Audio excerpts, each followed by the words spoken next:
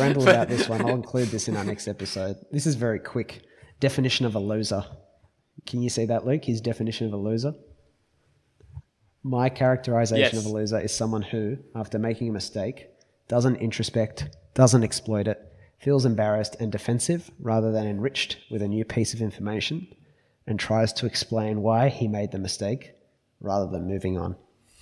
And he furthermore, he just kind of says, and this is Taleb, of course, they make out that there's some kind of victim, part of a larger plot, their boss, the weather, some sort of external force. To be honest, this idea is very simple. I wanted to put this in the podcast because I think I actually need to remember this more than anything else.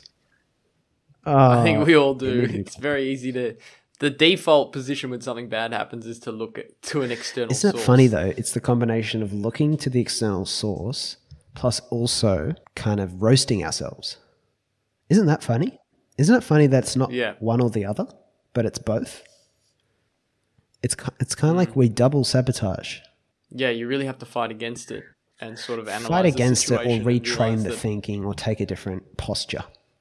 Like, for me, it's easy when I'm in the right mindset before something happens. I think I normally get stuck when I have a really locked in expectation, which is super hard to avoid. So I haven't figured this out. But the expectation is kind of like having your feet planted and then getting hit by a tackle, if that makes sense. That's when you're going to break your ankle. But when you stay light, when you're not attached to what you're doing. For example, Luke, if you have a brand new idea and you call me and 10 other friends and say, this is this idea I just had. Like, is there something to it? And we can say, maybe not that way, but if you did X or Y. But if you've been sitting in this idea for, months and you've been working at it and you've been thinking about, this is going to be big, this is what's going to actually be my legacy, you're much more scared to get feedback. And that's where I think this is the idea of kind of being planted and the concept of strong ideas loosely held and being a psychological nomad. These are all past episode concepts. I think that's a big. So don't be a loser. And I'll spring right into the next one. Semi-related, but they're both short, so we can put them in one episode. Don't expect plaudits for bringing the truth. So this also comes from Anti-Fragile. So he mentions the story. This is pretty crazy. The story of a guy, I'm going to try and say this, Ignaz Semmelweis, who was an Austro-Hungarian doctor.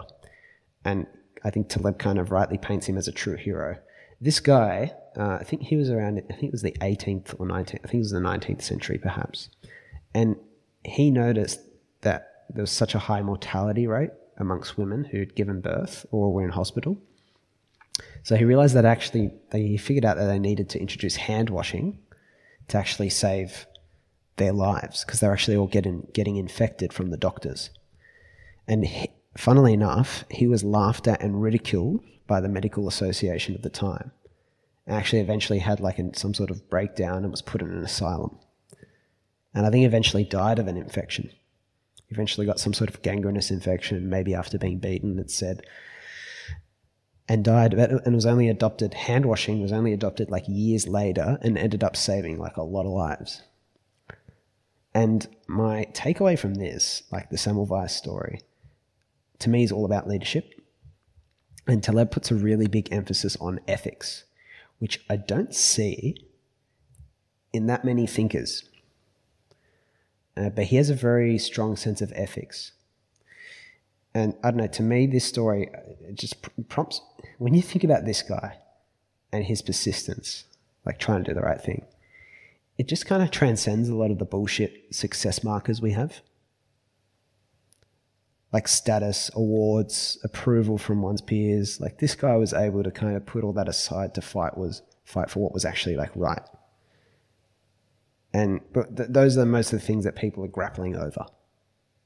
Right? And it's always interesting to think about what's worth more than the things we're normally worried about. Choose the right headaches in a way. Choose things that matter. Because I think we don't hold people in our education system. I don't know, Luke, I don't think we hold people to that standard, to be honest. I don't think we treat them as if they're people who can go and affect real breakthroughs and be real leaders. I don't think there's a lot of talk of leadership in education, institutions, more so for me, high school than anything after. But I'd argue there's not a lot of cultivation of it. But I think you can clearly see with a story like that, incredibly high value to society when people take on that mantle. But it's not really part of the narrative. And I think it comes from a lack of respect and appreciation of what everyday people are actually capable of, to be honest. Like, it's not an intellectual ability at all. So it's not. It's very, yeah, that's what I was thinking. It's very intrinsic. Ethics is like it's hard to define, but when you violate something when you do something that's unethical, you certainly get the feedback from your conscience, or at least I do. But in certain situations, it's very dependent on the environment. For example, a lot of things are justified based on your environment.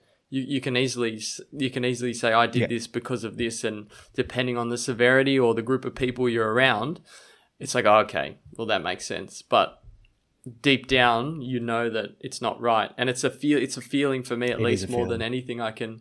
It's very hard to rationalize or sort of put words to violating your own sort of internal ethical that's compass. Very well said. It is not easy. I don't pretend to be remarkable at it. I do really try. It's particularly hard when people you have a great deal of affinity with do something or give a subtle cue for you to like behave differently than your ethical compass is indicating. I'm trying to think of any specific example I've been in.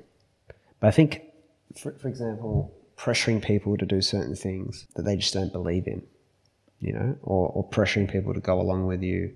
I've had the pressure to drink when I'm, not drinking and stuff like that. I mean, but that's not even ethical.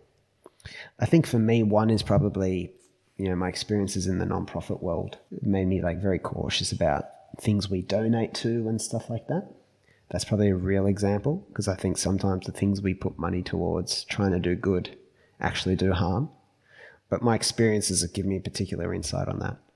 So other people don't necessarily think of it that way.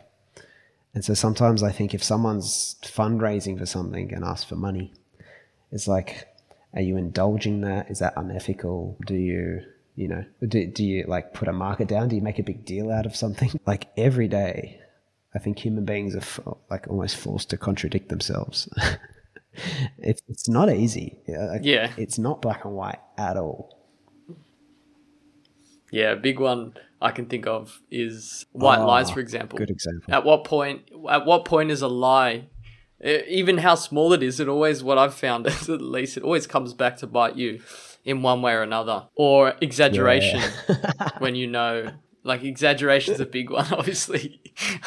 Obviously being in sales, or that comes back to bite you very, very quickly. Or just not doing something that's in the other person's best interests, and they might not even be aware of it, or no one else will be aware of it, no one else will care about it, but deep down. I think they're good. I think about the environment too. Like, I've just never really looked much into environmental stuff, but I know it's so big as well. Like, I definitely have all these other causes I'm definitely like locked horns with. And sometimes the narrative I tell myself is, well, you don't need to worry about these other things because you're doing your bit here. And there's some merit to that, but also it's probably not good enough as well. I'll be honest.